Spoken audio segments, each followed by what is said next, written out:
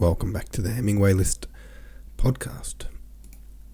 We are talking about Part 8, Chapter 7. I'm going to sneeze. I'm going to sneeze at some point in the next 1 to 3 minutes. Anyway, got a special guest reader today. I've been asking over the last few days for people to help out, and Dan has done that. So today's reading will be by Dan, also known as, or probably better known as on this forum, Acoustic Eels. So, Acoustic Eels, you are an absolute legend. I can't thank you enough for helping me out. My cold/flu, whatever it is not easing up at all. And I'm in just struggle town. So, you're a lifesaver. Dan is also Acoustic Eels. He's also an extremely talented musician, pianist to be exact. So I'm going to direct you guys to have a look on his Instagram. I hope you don't mind me doing this, Dan, but I'm guessing you don't because I can see you're a Twitch streamer, so you're putting it out there for the public. So look him up on Instagram. It's, I don't know how to say this, WANAMADW, Wanamad W, WANAMADW, all is one big word. No idea what that means. Probably something to do with your surname or something like that. But Dan, anyway, I hope you don't mind me plugging your Instagram, but I'm going to do that anyway. And yeah, big thanks for doing the reading today. Before we get to that though, let's discuss Chapter 7, Love. I'm loving getting to know Hanno. And might he catch up in school with the help of his new friend? I thought that scene where he was hanging out with that new friend and they were actually sort of doing their homework together, and it seemed like maybe that's building a little bit of enthusiasm between them for the work. Techrific says, Hanno drawing those 2 horizontal lines under his name. That's very sad. It's not even foreshadowing anymore. It's just telling us straight up. After Hanno, the deluge. Yeah, Hanno seeing himself as the end of the family tree is particularly sad. About Hanno's bad teeth, wasn't that a thing with old Johann Sr.? Another symbol of decay, perhaps? I like seeing Hanno with a new friend. Also, what Anders said in the podcast about Hanno finally finding in music something that doesn't just bring sadness to him. Kai seems to be a great source of joy too. At least he gets to experience some happiness before all hell breaks loose. Yeah. It's kind of nice to just see a child in finding some enjoyment in childhood, but then bittersweet knowing that he's probably going to have a hard life. I'm liking Gerda, says Techrific, more and more. She unveils how shallow Thomas's sense of art is. He's content to recite the odd line of poetry, but has resigned to live a conventional life. She blames Gerda and her side of the family for Hanno's obsession with music, but fails to see that it's in combination of the two that has brought forth the artist. Acoustic Eel says, I'm also glad Hanno has a friend. I'm surprised they're not trying to separate them because Kai is lower class. I guess Thomas's desire for some masculinizing influence of Hanno outweighs classism in this case. Acoustic Eels also says, man, the one day I'm behind, we get a whole chapter about music. That's my thing. Thomas does have a good point about classical music snobbery. It's something that's still a problem in classical music in 2022, and something we as music people have to work on. As someone who is about to have 2 degrees in music, I do appreciate Bach and counterpoint and the classical greats. I also enjoy some indie music and pop. They do different things, and it doesn't make sense to compare them to each other. As Techrific said in their comment, it's apples and pears. They can both coexist. In fact, I recently started a TikTok account where I take other videos and set them to music by composing original fugues, both at the same time. Very cool. Feel free to drop a link to that too in your next comment, Acoustic Eels. In Of Human Bondage, which we read a year and a half ago, wow, a character was similarly upset about Wagner. I explained what the deal is with him in a little write-up back then. Can't believe this is relevant a second time. The short version of it, he wrote very unusual harmonies, very long operas, and wrote for very large orchestras, and people found it outrageous. Also, Hitler really liked Wagner, so he basically is cancelled now. Controversial figure, he's always sort of thrown in the mix as this guy who just stirred everything up.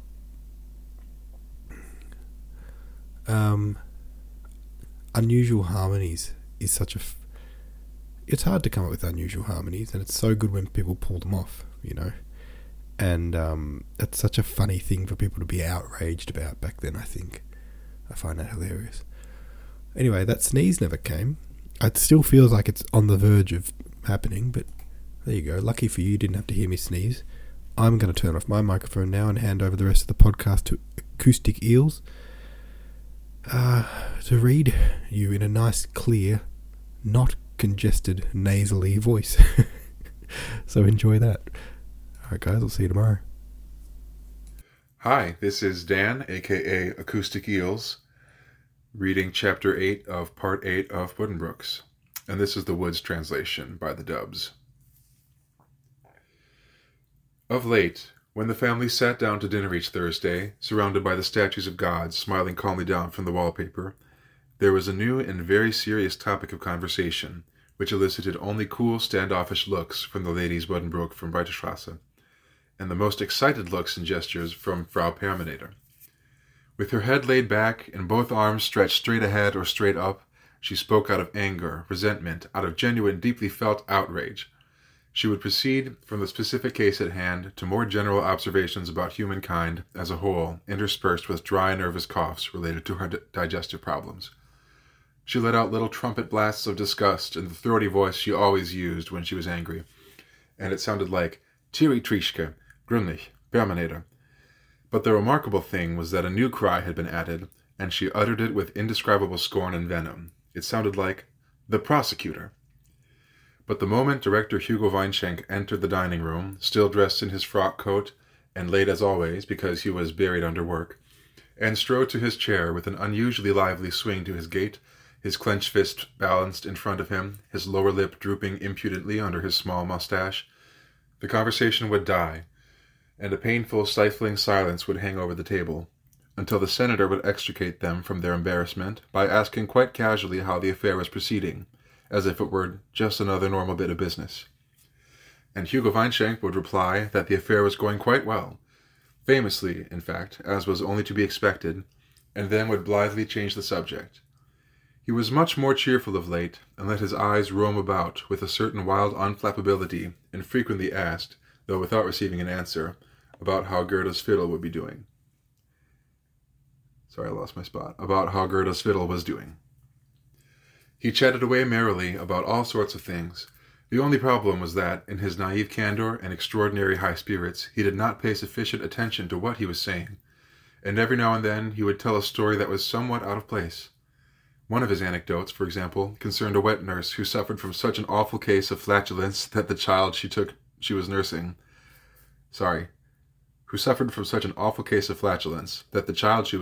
took ill. And in a manner which he doubtless thought was humorous, he imitated the family physician, who had shouted, "Who is making this stink? Who is making this stink here?" And he noticed, too late, or perhaps not at all, that his wife was blushing terribly, that old Madame Buddenbrook, Thomas, and Gerda sat there like statues, that the ladies Buddenbrook exchanged pointed glances, that even Rika Severin, at the far end of the table, looked offended and simply gazed straight ahead, and that only old Counsel Kröger managed to splutter softly. And what was Hugo Weinschenk's problem? This earnest, industrious, but chipper man with a rough exterior and no social graces whatsoever. This man, who devoted himself to his work with a dogged sense of duty. This man was alleged to have committed a serious offense, not just once, but repeatedly. Indeed, he was accused of, and had been indicted for, having on several occasions engaged in a business maneuver that was not just dubious, but contemptible and criminal. And he would have to face trial, the outcome of which was uncertain. And what were the charges against him? There had been fires in various localities, large conflagrations, and each of them would have cost his insurance company, which had underwritten the policies in question, large sums of money. It was claimed, however, that Hugo Weinschenk, having immediately received confidential news of these calamities from his agents, had, with fraudulent intent, reinsured the policies with other insurance companies, thereby passing the losses on to them. And now the matter lay in the hands of the prosecutor, and the prosecutor was Dr. Moritz Hagenström. "Thomas," old Madame Buddenbrooks said to her son when they were alone, "tell me, please, I don't understand. What am I to think of all this?" And he replied, "Well, my dear mother, what can I say? Unfortunately, there is some doubt whether everything was as it should be. But, on the other hand, I think it unlikely that Weinschenk is guilty to the extent that certain people would have you believe. In business, today, there are certain practices, they call them usages. And a usage, you see, is a maneuver that is not quite all that it should be, not quite in accordance with the letter of the law, and looks rather dishonest from the layman's point of view, but which by the tacit agreement of the business world is common enough. It's hard to draw the line between a usage and something much worse, but no matter. If Weinschenk has done something wrong, it is most probably nothing more dreadful than what many of his colleagues have done, and got away with. But that does not mean I think the trial will go in his favor. He might be acquitted in a large city, perhaps, but here, where everything comes down to cliques and personal motives, well, he should have thought of that when he chose his lawyer. We have no outstanding lawyers here in town, no eminent intellect whose oratorical skills are overwhelmingly convincing, who knows all the tricks of the trade, and is well versed in even the most ticklish business practices. You see, all our lawyers hang together. They have lunch or dinner together. They have so many interests in common, sometimes even relatives. And they have to show some consideration for each other. In my opinion, it would have been wiser if Weinschenk had chosen a local attorney. But what did he do? He felt it necessary, I repeat, felt it necessary, which makes one wonder about how easy he is in his own conscience, to enlist a lawyer from Berlin, Dr. Breslauer, a regular hell-raiser with a smooth tongue, a crafty virtuoso of the law, with a reputation for having helped keep any number of shady bankrupts out of prison. And there's no doubt he will handle the matter with shrewdness equal to his very high fee. But will it do any good? I can see it coming. Our gallant local attorneys will refuse to be impressed by the gentleman, will fight him tooth and nail, and the court will have a much more open ear for Dr. Hagenström's argument. And the witnesses? As far as his own office staff goes, I don't think that they are especially devoted to him. What we who wish him well call his rough exterior, he calls it that himself, I believe, has not won him many friends. And so, in short, Mother, I fear the worst. If disaster strikes, it will be very hard on Erica, but I feel sorriest for Tony. You see, she's quite right when she says that Hagenström was only too happy to take the case on. It involves us all, and if it ends in disgrace, we shall all be affected, because Weinschenk is part of the family after all. He sits at our table. As far as I am concerned, I can manage. I know how I shall have to conduct myself. Publicly, I shall stand quite aloof from the whole affair. I dare not even attend the trial, though I would be interested in watching Breslauer. But if I am to protect myself from the charge of trying to influence the outcome, I cannot show any concern whatever. But Tony, I don't even want to think about how sad a conviction would be for her. And when you listen to her loud protests against slander and envious intrigues, what you hear is fear. The fear that, after all the misfortunes she has had to bear, she may have to forfeit this last honorable position in her daughter's respectable household. Oh, just watch. Her assertions about Weinschenk's innocence will grow louder and louder, the more she feels herself hemmed in by doubts. Although he may very well be innocent, absolutely innocent, we'll simply have to wait it out, Mother, and be very tactful when dealing with him, and Tony, and Erica. But I fear nothing good will come of this. That was all Thomas speaking, by the way. This was still the state of affairs as Christmas approached, and with a pounding heart, Johann counted the days, tearing them off one by one from the Advent calendar Ida had made for him, until the day of days would arrive, the page with the Christmas tree on it. There were more and more signs of its coming. On the first day of Advent, a colorful life-size picture of St. Nicholas was hung on the wall in Grandmamma's dining room. One morning, Hanno found his bedspread, the rug beside his bed, and his clothes strewn with softly crackling golden tinsel. Then, one afternoon a few days later, as they were sitting in the living room, Papa was stretched out on the chaiselong reading his paper, and Hanno was reading the story about the witch of Endor in Geroc's palm fronds. The maid announced that an old man was at the door, asking about the little boy. It was the same every year, and it was always a surprise. The old man was asked to come in, and he shuffled into the room, dressed in a fur cap and a long fur coat turned inside out, and covered with tinsel and snowflakes, with black smudges on his face, and a huge white beard, and unnaturally thick eyebrows, both dusted with sparkling confetti. And just as he did every year, he declared that this sack on his left shoulder was for good children who could say their prayers and contained apples and golden nuts, but that this switch on his right shoulder was for wicked children. It was St. Nicholas. Well, of course, not the real, absolutely genuine St. Nicholas. Perhaps it was actually only Wenzel the barber, dressed in Papa's fur coat. But if there was such a thing as St. Nicholas, then this was it. And Hanno was thrilled, just as he was every year, and managed with only one or two almost involuntary nervous sobs to say the Lord's Prayer, and was permitted to reach into the sack for good children, which, as always, the old man once again forgot to take with him as he left. Vacation began, and even the moment when Papa read the report card, which had to be issued at Christmas time too, passed without much difficulty. The doors to the grand salon were kept closed, guarding mysteries. Marzipan and gingerbread appeared on the table, and it was Christmas out on the streets too. Snow fell, it turned cold, and the sharp, clear air was full of the cheerful and melancholy melodies of black-mustached organ grinders, Italians who had come to town dressed in velvet jackets for the holidays. Dazzling Christmas displays appeared in the shop windows, and the gay, colorful booths of the Christmas fair had been set up all around the tall Gothic fountain on the market square. Wherever you went, you could smell the sweet fragrance of fir trees being sold for the holiday. Just a sec. Let me make sure this is still recording. Yes, we are recording. And then at last came the evening of December 23rd, and the opening of gifts in the Grand Salon at home on Fischergrube, just for their little family. But that was only the beginning, a kind of dress rehearsal for Christmas Eve, which old Madame Buddenbrooks still claimed as her own, when, late in the afternoon on the 24th, the whole clan gathered around the table in the landscape room, even Therese Weichbrot and Madame Kettelsen and Jürgen Kröger, who had come from Wismar. Dressed in her heavy silk dress, with black and grey stripes, wrapped in the gentle scent of patchouli, but with flushed cheeks and excited eyes, the old woman received her guests as they entered, one after another, and with each embrace her gold bracelets jingled softly. She was trembling with excitement and exceptionally silent this evening. "Good Lord, you're in a dither, Mother," the senator said when he arrived with Gerda and Hanno. "Everything will be all right. It will all be just as cozy as always," he added.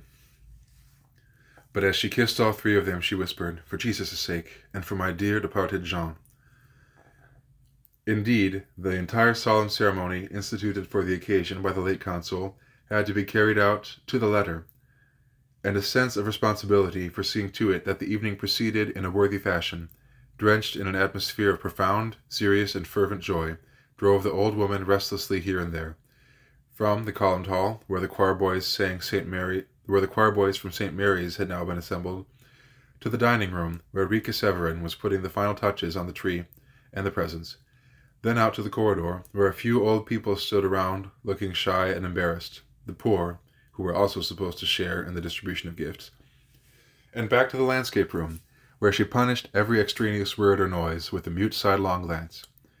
It was so still that they could hear a distant barrel organ, like the sound from a tinkling music box. It drifted in from some snowy street. And although there were a good 20 people standing or sitting around the room, the silence was deeper than in a church, and the mood, as the senator very carefully whispered to his Uncle Justus, was just a little reminiscent of a funeral. Not that there was any real danger the mood would be broken by the noise of youthful high spirits. One look sufficed to reveal that almost all members of the assembled family were of an age where manifestations of conviviality have assumed time-honored forms. There was Senator Thomas Buddenbrook, whose alert, spirited, even humorous expression was contradicted by the pallor of his face. His wife Gerda, leaning back in her armchair, immobile, her lovely white face turned upward, her close-set blue-shadowed eyes glistening strangely under the spell of the flickering light of the chandelier's crystal prisms.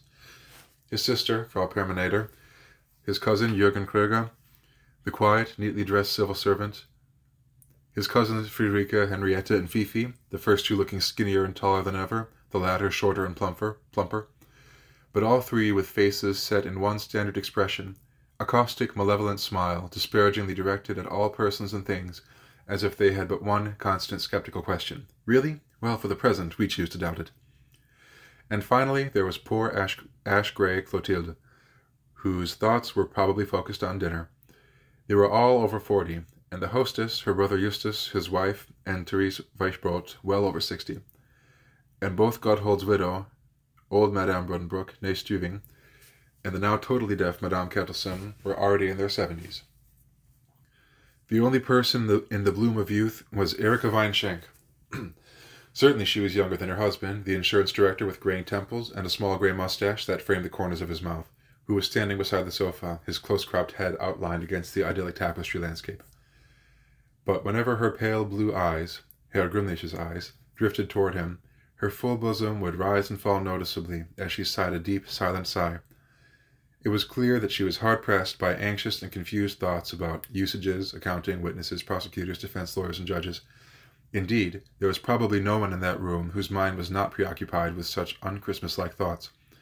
Frau Perminator's son-in-law stood under indictment, and the entire family was aware that present among them was a man who had been charged with an offense against the law, against civic order and commercial rectitude, an offense that might very well result in shame and a prison sentence. And his presence gave the gathering an altogether strange and unnatural character. Christmas Eve at the Buddenbrooks with an indicted man in their midst. Stern and majestic, Frau Perminator leaned back in her armchair, and the smiles of the ladies Buddenbrook from Breitestrasse became a shade more caustic. And the children? The family's rather sparse progeny? Were they, too, aware of the faintly eerie atmosphere caused by this new and unheard-of state of affairs? As far as little Elizabeth went, it was impossible to judge her mood. Dressed in a little frock so richly trimmed with satin bows that it obviously reflected Frau Perminator's taste, the child was sitting on her nurse's lap, her thumbs lightly clenched in her tiny fists, and her slightly bulging eyes fixed straight ahead. She sucked on her tongue and occasionally let out a squeak, and then the nurse would rock her a bit. Hanno, however, was quietly sitting on a footstool beside his mother, gazing up, like her, at a prism on the chandelier. Christian was missing. Where was Christian? Only at the last moment did they notice his absence. There was something even more feverish now about the way Madame Buddenbrook's hand kept moving in a gesture peculiarly her own, from one corner of her mouth up to her coiffure, as if she were tucking back a stray hair. She quickly gave some instructions to Mademoiselle Severin, and the young woman made her way past the choir boys and the poor gathered in the columned hall, and hurried down the corridor where she knocked on Herr Buddenbrook's door. Christian appeared almost at once. He entered the landscape room slowly on skinny, bowed legs. His rheumatism had left him with something of a limp, and rubbed a hand across his bald head. "Damn," he said, "I almost forgot." "You almost forgot?" his mother echoed, freezing in place. "Yes, almost forgot that today is Christmas Eve. I was sitting there reading a book, a travel book about South America. Good God, what Christmases we had back then," he added, and was on the verge of launching into a story about a Christmas Eve he had spent in a fifth-rate music hall in London, when suddenly the ecclesiastical stillness in the room began to have its effect on him, too. He wrinkled his nose and tiptoed to his place. "Rejoice greatly, daughter of Zion," the choir boys sang. And although they had just been cavorting so loudly out in the hall that the senator had stood at the door for a moment to instill some respect, they sang quite marvelously now. Their bright, pure treble, borne above the lower voices, soared in praise and rejoicing, and lifted every heart, softened the smiles of the spinsters, inspired the old folks to look within and review their lives, and allowed those who still stood in the middle of life to forget their troubles for a while. Hanno let go of his knee, which he had been holding fast until now. He looked very pale. He played with the fringe on his footstool and rubbed his tongue against one tooth, his mouth half open, and an expression on his face as if he were freezing. Every now and then he had to take a deep breath, because the choir that filled the air with its bell-like a cappella carol tugged hard at his heart. He was almost painfully happy. It was Christmas. The scent of fur found its way through the cracks of the high white enameled folding doors, which were still closed tight.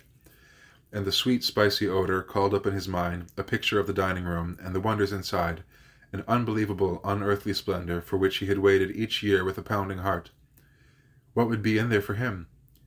Everything that he had asked for, of course, because you always got that, unless they had talked you out of it beforehand, saying it was simply impossible. The first thing that would spring up before his eyes, and which would show him where he was to sit, would be his theater, the puppet theater that he wanted so badly, and had put right at the top of the list he had given to Grandmama, underlined several times. It had been all he could think of since he had seen Fidelio. As a reward, as a kind of compensation for a visit to Herr Brecht, Hanno had recently been taken to the theater for the first time, the municipal theater, where from the first tier, right beside his mother, he had breathlessly followed the music and action of Fidelio. And since then, overcome with a passion for the stage, he had dreamed of nothing but opera scenes, had barely been able to sleep. When he met people on the street, who, like his Uncle Christian, were known to be regular theater-goers, Consul Dellmann or Gosch the broker, for instance, he felt indescribably jealous. How could anyone bear the happiness of attending the theater almost every evening? If only he could go just once a week, sit there in the hall before the performance, listen to the instruments tune up, and gaze for a while at the closed curtain. Because he loved everything about the theater, the smell of gas lamps, the seats, the musicians, even the curtain. Would his puppet theater be a big one, big and wide? What would the curtain be like? He would have to cut a little hole in it first thing, because the curtain at the municipal theater had a peephole. He wondered if Grandmama, or Mademoiselle Severin, because Grandma could not shop for everything herself, had found the scenery he needed for Fidelio. Tomorrow morning he would shut himself up in a room somewhere and give a performance just for himself. And in his mind he could hear the figures singing. Music was the link that immediately made him feel so close to the theater. "Shout for joy, Jerusalem," the choir boys sang to end their program, and after a kind of interwoven fugue, the voices arrived in joyful, peaceful harmony at the last syllable. The echoes of the chord faded away, and deep silence lay over the columned hall and the landscape room. Under the weight of the long pause, all the members of the family gazed at their feet. Only Hugo Weinschenk's eyes roamed, bold and unperturbed, around the room. Frau Permaneder coughed an audible dry cough that she simply could not suppress. Madame Buddenbrooks, however, slowly strode to the table and joined her family, taking a seat on the sofa, which no longer stood off to itself at some distance from the table as in the old days. She adjusted the lamp and pulled the large Bible over to her, the gilt on its immense embossed cover faded with age.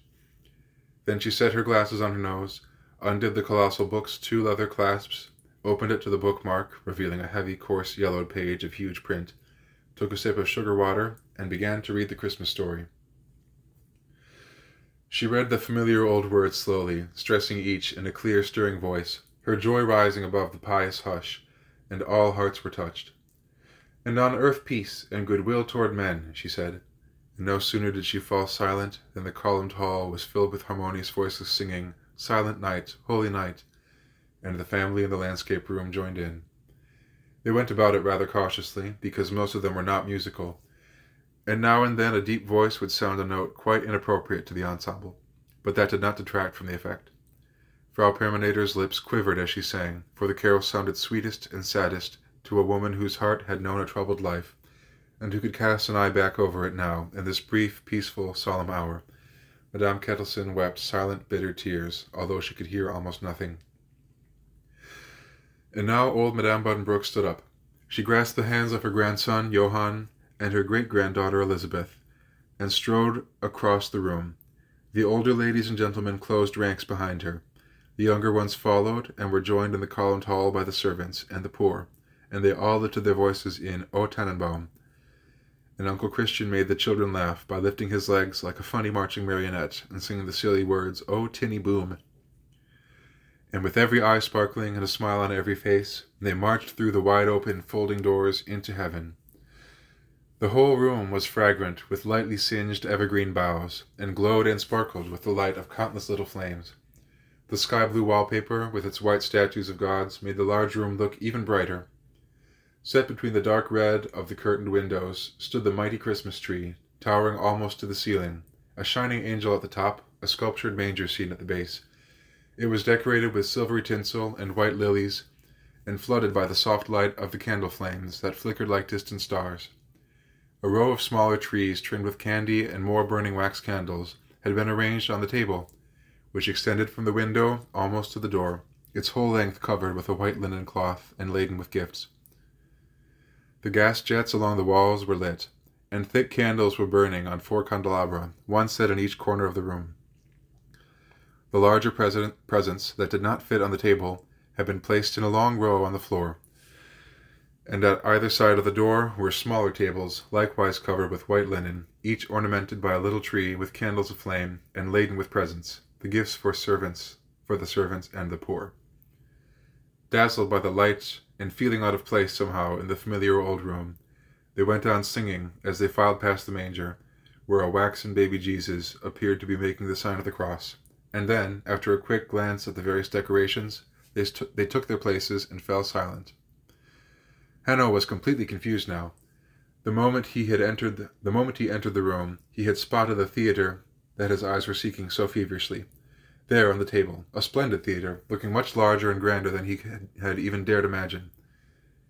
But Hanno ended up in a different place, directly across from where he had stood the year before, and this so disconcerted him that he seriously doubted whether that marvelous theatre was really meant for him.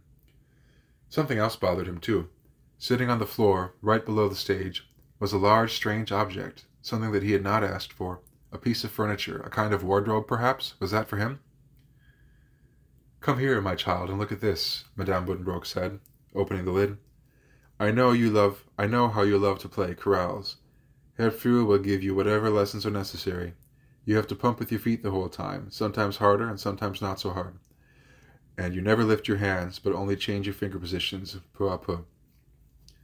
It was a harmonium, a pretty little harmonium of polished brown wood, with metal handles on both sides, a brightly colored treacle bellows, and a graceful little revolving stool.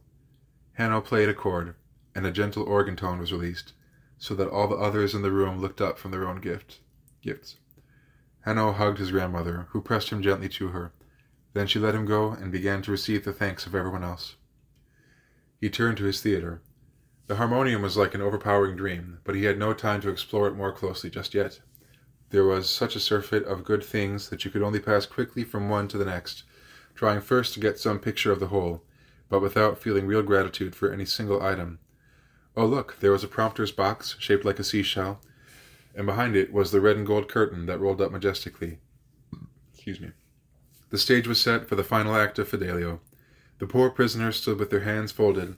Don Pizarro, with massive puffy sleeves, stood in the foreground, striking a terrifying pose. And striding hastily in from the rear came the minister, who was dressed all in black and would now set everything to rights. It was just like in the municipal theatre, almost even more beautiful. The jubilant chorus of the finale echoed in Hanno's ears, and he sat down at his harmonium, intending to play the part of it that he remembered.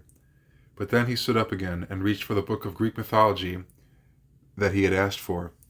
It was bound all in red, with the golden Pallas Athena on the cover.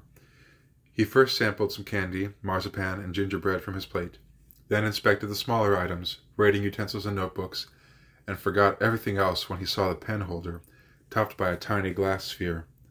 It was magic. If you held it up to your eye, you suddenly saw a whole Swiss landscape. Mademoiselle Severin and the housemaid now moved about the room with refreshments, and Hanno found time to look about him as he sat dunking a cookie in his tea. Chatting and laughing, people stood beside the table or walked up and down alongside it, showing off their own gifts or admiring those of others. There were objects of every sort, made of porcelain, nickel, silver and gold, of wood, silk, and linen. On the table was a long row of gingerbread cakes, glazed and sprinkled with almonds, alternating with loaves of marzipan bread, so fresh they were still moist inside. The presents that Frau Perminator had wrapped or decorated, a needlework bag, a doily to put under a potted plant, and a hassock, were trimmed with large satin bows. Now and then relatives came over to little Johann, and laying an arm on his shoulder and stroking his sailor suit collar, they would examine his presents and admire them with the ironic exaggeration adults typically show for the treasures of children. Only Uncle Christian was free of this adult arrogance. He sauntered over to Hanno's chair. He wore a new diamond ring, a gift from his mother, and he was as delighted with the puppet theatre as his nephew. "By George, that's a dandy," he said, raising and lowering the curtain. He took a step back to size up the scenery. He fell silent, looking strangely serious, as if troubled by something, and his eyes wandered about the room. "Did you ask for it? I see. So you asked for this, did you?" he suddenly said. "Now why was that? Where did you get that idea? Have you ever been to the theater? Oh, you saw Fidelio, did you? Yes, they did it well. And now you want to stage it yourself, is that it? Put on your own operas? It impressed you that much, did it? Well, listen to me, boy. Let me give you some advice. Don't spend your time thinking too much about such things, theater and all that. It won't get you anywhere. Trust your uncle. I've always been too interested in the stage myself, and I've never amounted to much. I've made some big mistakes, let me tell you." He lectured his nephew with sober insistence, while Hanno looked up at him with curiosity. But then, after a pause, during which his bony, gaunt face brightened again as he examined the theater, he suddenly brought one of the figures forward on the stage, and, in a hollow, croaking vibrato, began to sing, "Oh, what horrible offenses!" And then he pushed the harmonium stool over in front of the stage, sat down, and began putting on an opera, singing and gesticulating, now waving his arms in imitation of the conductor, now playing the various roles. Several members of the family gathered behind him, laughing and shaking their heads in amusement. Hanno watched with genuine delight. After a while, however, to everyone's surprise, Christian suddenly stopped. He fell silent, and a restless, earnest look passed over his face. He rubbed his hand across his bald head, and then down his whole left side. He turned around now to his audience, his nose wrinkled up, his face drawn and anxious. "You see, as usual, I have to stop," he said. "The same old punishment. I can never have a little fun without paying for it. It's not a pain, really. It's an ache, a vague ache, because all these nerves here are too short. They're all simply too short." But his relatives took his complaints no more seriously than his jokes, and said little or nothing in reply. They casually drifted away again. Christian sat staring mutely at the theater for a while, blinking his eyes as if deep in thought. Then he got up again. "Well, my boy, have fun with it," he said, stroking Hanno's hair, "but not too much. And don't neglect your schoolwork because of it, you hear? I've made my share of mistakes, but now I'm off to the club. I'm going to the club for a bit," he called to the other adults. "They're having a Christmas party, too. Until later." And he left, walking down the columned hall on stiff, bowed legs. Since they had all eaten lunch earlier than usual today, they consumed large amounts of cookies and tea. But no sooner had they finished than a large crystal bowl filled with a yellow grainy puree was passed around, almond cream, a mixture of eggs, ground almonds, and rose water.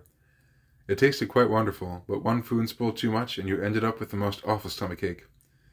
Nevertheless, even though Madame Buddenbrooks begged them to leave a little corner for dinner, they helped themselves freely, and Clotilde performed miracles. In grateful silence, she spooned up almond cream as if it were porridge. And now came little glasses of sabayon to refresh their palates, served with English plum cake. Gradually they drifted back into the landscape room, and, setting their plates down, gathered in little groups around the table. Hanno stayed behind in the dining room alone. Little Elizabeth had been taken home, but for the first time he was allowed to stay for Christmas dinner on Mengstrasse. The servants and the poor had departed with their gifts, and out in the columned hall Ida Youngman was chatting with Rika Severin, although, as a governess, Ida, as usual, preserved a proper social distance when talking with a domestic. The candles on the tall tree had burned down and gone out, leaving the manger in darkness. But a few candles were still burning on the trees on the table. Now and then a sprig would crackle as it was singed by a nearby flame, adding to the fragrance that filled the room. The least breath of air brushing the trees made the tinsel shudder and tinkle in metallic whispers. It was still enough again now to hear the barrel organ's soft tones floating in from a distant street on the cold night air. Hanno surrendered himself to the scents and sounds of Christmas. His head propped in one hand, he read his mythology book, and, giving the day its due, mechanically snacked on candy, marzipan, almond cream, and plum cake. The heavy uneasiness of an overfilled stomach blended with the sweet excitement of the evening to create a sense of melancholy bliss. He read about Zeus's struggles to become ruler of the gods, and now and then he would listen for a moment to the conversation in the living room, an extended discussion about Aunt Clotilde's future.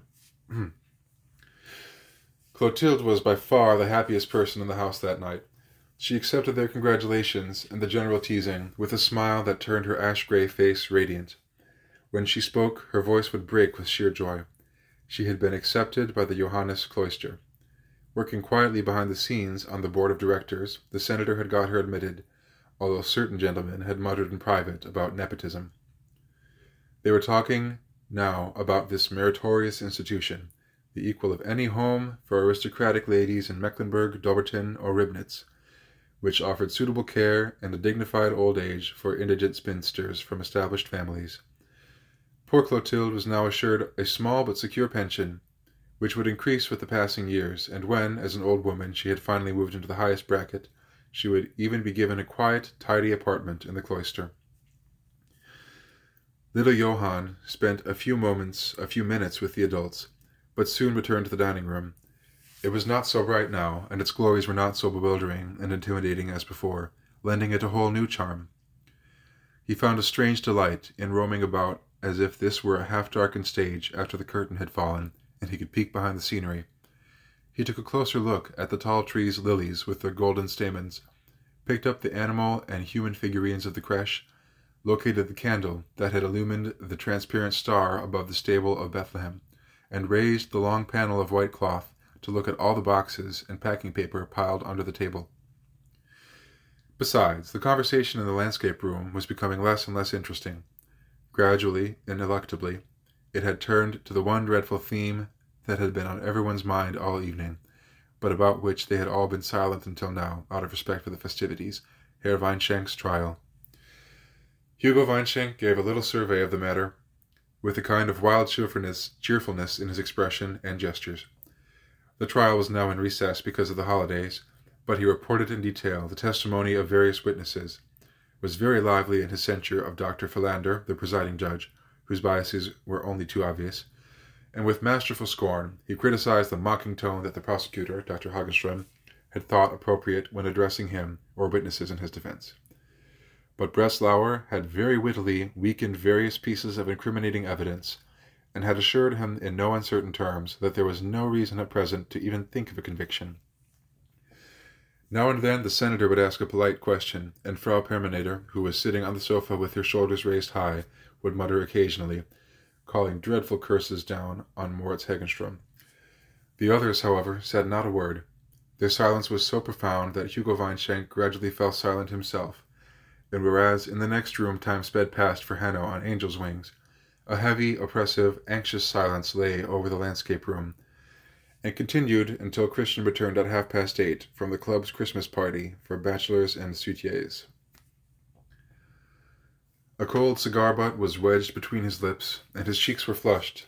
He entered by way of the dining room, and, stepping into the landscape room, said, "Well, children, the tree still looks gorgeous. Weinschenk, we really should have invited Breslauer to join us this evening. I'm sure he's never seen anything like it." His mother cast him a silent, reproachful glance, but the candid, questioning look on his face was one of perfect incomprehension. At 9 o'clock they sat down to dinner. Oh, it's so late. As always on Christmas Eve, the table had been set in the columned hall.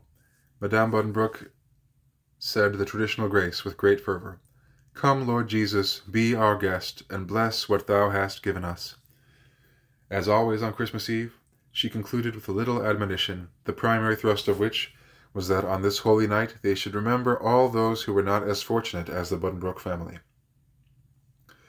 And once this was taken care of, they sat down with a good conscience to a lengthy meal, which began with carp in drawn butter and a vintage Rhenish wine. The senator slipped a few of the fish scales into his wallet, so that it would not lack for money throughout the coming year.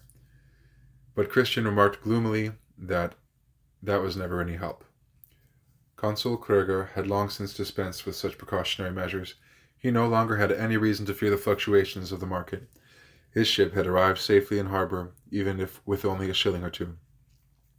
The old gentleman sat as far away as possible from his wife, with whom he had spoken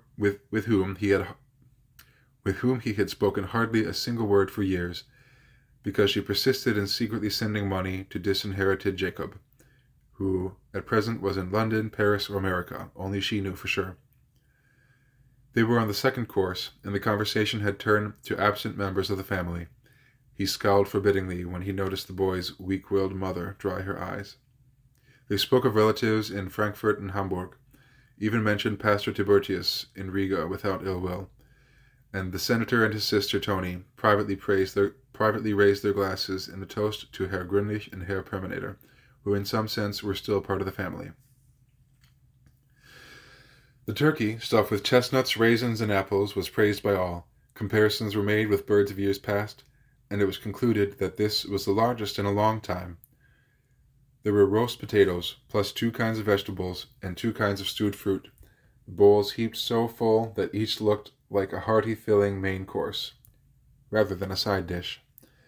They drank vintage red wine from the house of Mellendorf. Little Johann sat between his parents, and managed to force down a piece of white meat and some dressing. He certainly could not eat as much as Aunt Tilda, and he felt tired and a little queasy. But all the same, he was proud that he was allowed to dine with the adults, proud that one of those tasty buns strewn with poppy seed had been placed on his napkin too, and that there were 3 wine glasses set at his place, whereas normally he drank from the little gold beaker that Uncle Kreger had given him at his christening. But then, when Uncle Eustace began pouring some oily yellow Greek wine in the smallest glasses, and the iced meringues appeared, red, white, and brown, his appetite returned. He ate a red one, although it hurt his teeth something awful, then half a white, and had to sample at least a little of the brown one, filled with chocolate ice cream. He nibbled on a little waffle, too, and sipped at the sweet wine, while he listened to Uncle Christian, who was talking now. He told about the Christmas party at the club, which had been very festive. "Good God," he said in the same tone of voice he used when speaking of Johnny Thunderstorm, "those fellows were drinking brandy smash like water." "How awful," Madame Buddenbrooks said curtly, lowering her eyes. But he paid no attention. His eyes began to roam, and his thoughts and memories were so vivid that they flitted like shadows across his face. "Do any of you know," he said, "what it's like when you've drunk too much brandy smash? I don't mean being drunk, but what it's like the next day. The after effects are curious and disgusting. Yes, curious and disgusting at the same time." "Reason enough for a precise description, I suppose," the senator said. "I'll say, Christian, we are not the least bit interested," Elizabeth Buddenbrooks said. But he paid no attention. One of his idiosyncrasies was that at such moments he was impervious to all objections. He was silent for a while, but then suddenly what he had to say appeared to have ripened, and he went on. "You go around feeling rotten," he said, and turned a wrinkled-up nose to his brother. "Your head aches and your bowels are not in good shape. But then, that's the case on other occasions as well. But you feel dirty." And here Christian screwed up his face and rubbed his hands together. "You feel dirty, as if you needed a bath. You wash your hands, but that does no good. They still feel clammy and unclean. And your fingernails are oily somehow. You take a bath, but that doesn't help. Your whole body feels sticky and grubby. There's something annoying about your whole body. It itches. You're disgusted with yourself. Do you know the feeling, Thomas? Do you know it?" "Yes, yes," the senator said, with a dismissive wave of his hand.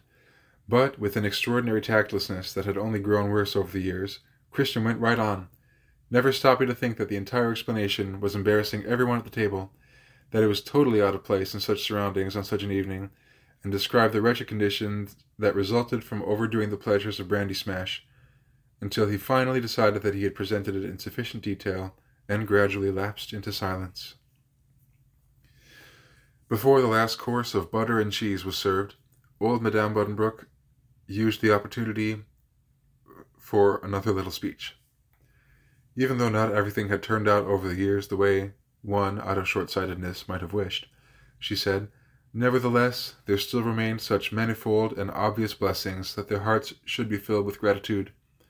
Indeed, the interplay of moments of happiness and affliction only proved that God had never lifted his hand from the family, but that he had guided, and would continue to guide, its fortunes according to his deep and wise plan, which one ought never make bold to fathom out of impatience. And now, with hopeful hearts, they ought to raise a toast in harmony to the family's health and to its future, to a future that would still continue long after its oldest members present this evening had gone to their rest in the grave, and so on, a toast to the children. And so, then, a toast to the children, to whom this holiday truly belonged. And since the Weinschenk's daughter was no longer present, it was little Johann who had to make the round of the table all alone, and while they all exchanged a general toast, he had to lift his glass with each, starting with his grandmother and ending with Mamselle Severin. When he came to his father, the senator touched his glass to his son's and gently raised the boy's chin to look into his eyes. But he did not find them, because Hanno had let his long golden-brown lashes fall deep, deep, until they covered the delicate bluish shadows beneath his eyes. Therese Weisbrot, however, took his head in both hands, kissing him on each cheek with a soft popping sound, and in a voice so sincere that God himself would have found it irresistible, said, "Be happy, you good child." An hour later, Hanno lay in his bed, which had recently been placed in a little room off the third-floor corridor, just to the left of the senator's dressing room. He was lying on his back, out of deference to his stomach, which was not on good terms with all the things it had been forced to take in over the course of the evening. But he looked up with bright eyes as good old Ida, already dressed in her nightgown, entered from her room with a water-glass, which she swirled in little circles as she brought it to him. He quickly drank the bicarbonate, made a face, and fell back into his bed. "I think I'm really going to have to throw up now, Ida." There, Hanno, just lie still on your back. But you see now, don't you, who kept trying to warn you with little signals, and who wouldn't listen? The little boy, that's who. Yes, well, maybe I'll be all right after all. When will my presents arrive, Ida? In the morning, my boy. Have them brought up here, so I can have them straight away. Right away. All right, Hanno, but first you have to get a good night's sleep. And she kissed him, put out the light, and left. He was alone, and as he lay there quietly enjoying the beneficial effects of the bicarbonate, he closed his eyes and saw again the dining room, full of gifts, glowing in all its brilliance. Somewhere in the distance he could hear choir boys singing "Shout for Joy, Jerusalem," and he saw his theater, his harmonium, and his mythology book, the whole glittering scene. His head buzzed with a gentle fever, and under the disquieting pleasure of his upset stomach, his heartbeat was slow, strong, and irregular. He lay there for a long time, feeling queasy, excited, weary, anxious, and happy, and could not fall asleep. And tomorrow there would be a third Christmas party, when presents were opened at Therese Weisbrot's, and he looked forward to it as a kind of little burlesque farce. Therese Weisbrot had closed her boarding school for good the previous year, so that although Madame Kettleson continued to live upstairs, Therese had the whole ground floor of the little house on Mühlenbrink to herself. The infirmities caused by her deformed, fragile little body had grown worse in the last few years, and with meek Christian resignation, Sesame Weisbrot trusted that she would soon be called to her heavenly reward, which was why, for several years now, she had assumed that every Christmas would be her last, and tried to lend the festivities in her little, dreadfully overheated home all the luster that her diminished energies permitted. She did not have the means to buy much, and so each year she gave away another portion of her modest possessions, and set under her tree whatever she could possibly do without: knickknacks, paperweights, pincushions, glass vases, and scraps of her library, old books with odd shapes and whimsical bindings, the secret journal of a student himself, Hebel's Alemannic poems, Cromacher's parables. Hanno had already been given an edition of the Pensées by Blaise Pascal, which was so tiny that you could not read it without a magnifying glass. There was Bishop's punch in undrinkable quantities, and Sesame's plain gingerbread cake was terribly tasty. Oh my god, I can see the end of the chapter. Oh my god. But every year, Fräulein Weisbrot went about her last Christmas party with such jittery devotion to the task that the evening never passed without some surprise, some mishap, some little catastrophe that made all her guests laugh, but only increased their hostess's mute fervor. A pitcher of Bishop's punch would topple over and flood everything in sweet, spicy red liquid. Or, at the very moment they all solemnly entered the room to receive their gifts, the tree, with all its trimming, would totter and fall over its own wooden feet. As he fell asleep, Hanno watched last year's accident pass before his eyes. It was just before the presents were to be given out.